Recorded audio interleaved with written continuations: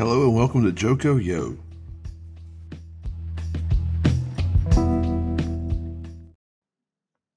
I confess, my home, my house, land on which I live, it's not named. I don't have a name for my place. I mean to say, I'm not in the habit of naming things that don't have a conscience. You know what I mean? Like, we've named our dogs. My relatives have names. My kid, they all have names. But inanimate objects, not so much. Like, I don't name my phone like Betsy. You know how that sounds? Like in the middle of a conversation and your phone rings and you say, "Hang on, I need to answer Betsy." My favorite pen is not named, oh, I don't know, Chuck. My typewriter is not named Beth, no more than my car is named Effie. I mean, could you imagine how messed up all of these new like subdivisions and housing developments that we see pop up around us would be if we all named our houses? Now, people do name their businesses, restaurants, stores, etc. A good name reflects the purpose of the business, and a catchy name sure helps drive customers to you, helping your business succeed. So I guess that's why, at least a little, we see people name their agriculture businesses in the 1700s to 1800s. For example, one of the largest plantations in Johnston County in the era was Pineville. It was just outside of Clayton, and a large section of it is now called Flowers Plantation. It wasn't a town, and then it was owned by only one person, and it may well be that nobody really knew it by the name Pineville unless people had business there or needed to reference the plantation part of the land. But like today, having a well recognized name for your business can't hurt if you're trying to draw customers. And the more well known, the more business you can get. I mean, the more often the name of your business is in people's mouths, the better. I mean, unless your business name is Jada Pinkett Smith, but whatever. In which, never mind. For big agriculturalists of the 18th and 19th centuries, and modern ones too, for that matter, after the harvest of whatever is being grown, it must be sold. The stuff that you harvest has got to be sold. And timing is absolutely everything. So are things like reputation and quality and connections, volume, distributability, familiarity, or brand awareness, for another term for it. It's good to be near or even on a river in the 18th and 19th century. With better water access comes better distributability, which is how farmers on the Neuse and Cape Fear rivers did particularly well, better than their neighbors would have done.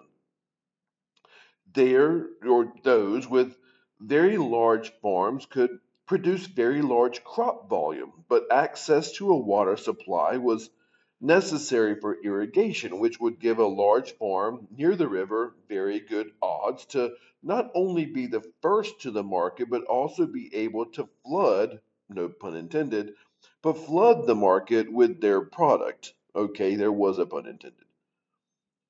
Making sure that you have a disproportionate share of the market means you get to control the crop prices of that market to a level that suits you and usually at the expense of other people that are trying to get their crop to market, like plantation owners of the 18th century.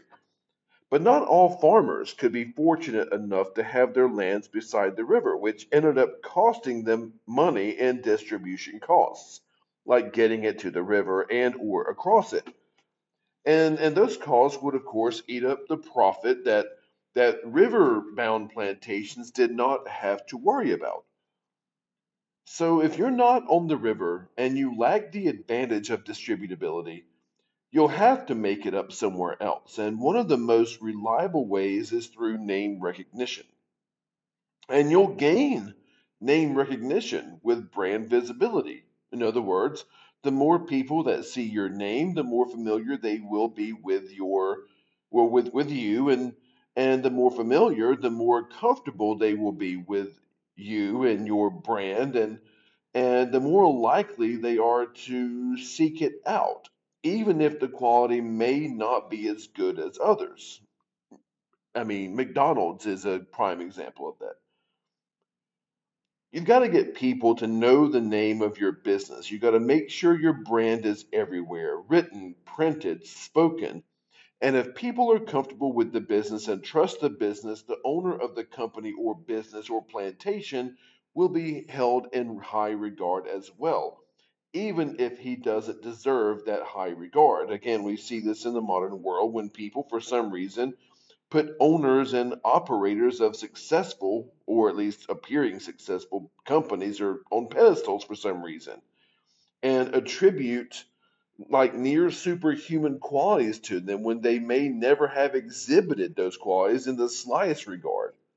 Even sometimes going so far as to look past absolutely reprehensible behaviors because owning or operating a successful company somehow puts you in a higher class whose rules are different for the people in that class. I mean, explain Elon Musk, for example, owner or operator of Tesla, SpaceX, etc. I mean, from my limited exposure to him, the few times I've seen him or heard him speak, I have yet to hear him actually say or exhibit anything that resembles genius. But then again, maybe I haven't seen it. But still, he's held in a higher regard for some strange reason. Such is the power of brand visibility and name recognition. For some minds, being the owner or operator of a famous company or business can cover, again, inexcusable behavior and even turn genuinely bad qualities in a human into somehow merits or good qualities. As Richard Nixon famously said, it's not a crime if the president does it. Well, he was wrong, but he was also onto something. Of course, because wrong is wrong, no matter who does it. But sometimes the human psyche can excuse even criminal behavior and find people innocent on the grounds that they are being idolized. Again, such is the power of brand visibility and brand recognition. It is assisted today by media outlets and consumerism, but what about the 1700s and 1800s? How in the world can you increase brand awareness without commercials? Well, it would help if you were a map maker and or a surveyor. Like if you were given the job of drawing one of the original maps of a new county, you surveyed some of it, drew the first maps, you could, in theory, include your house plantation name on the maps. Mark it as a destination in this brand new map of this brand new county. Put a dot somewhere.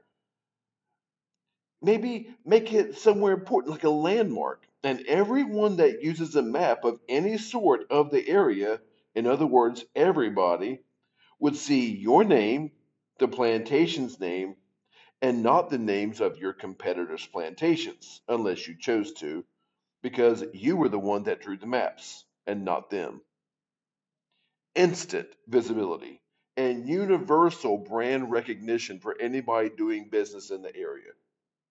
And this is how Joel Lane, father, at least partial, of Wake County and Raleigh, came to be a North Carolina legend. Now, by the time he introduced the bill in the legislature to create the county of Wake in 1771, he had acquired a large grant of land on the then western border of the established colony of North Carolina, along with John Hinton and Theophilus Hunter.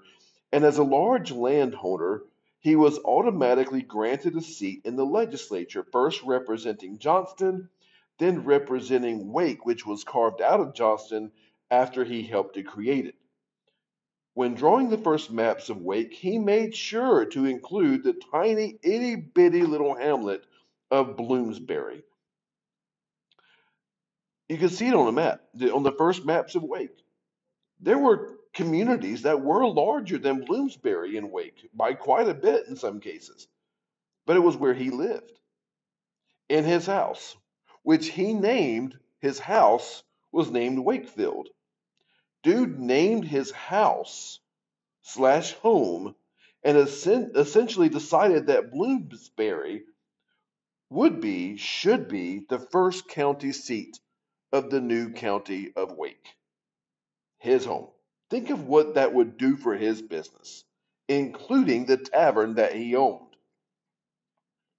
Now, he later also became a state court judge, a founding member of the Wake County Court, later a member of the first NC Senate, and a delegate to the NC State Constitutional Convention. He was also on the first board of trustees for the University of North Carolina. Now, I'm not going to say that the existence of Bloomsbury and Wakefield on early Wake County maps were the causes of the fame, prominence, or wealth of Joel Lane. His fame and fortune came before he arrived in Johnston, with his fortune being brought to him courtesy of the 40 plus people he held in slavery. But I'm not saying it's not either. Joel Lane clearly didn't suffer from being a surveyor slash map maker of the county in which he would and his family would be prominent players for generations. At least it's a correlation, if it's not a causation. You can visit Wakefield, which is Joel Lane's house today. They do a pretty cool job of telling the story, and it's good and it's bad. That's kind of nice. There's also a marker for the old village of Bloomsbury in western Raleigh. So I don't know, maybe the moral here is that if you have ambition, there's power in a name. There's power in a name. So go name your house or something. Maybe someone will talk about you in a couple of 100 years.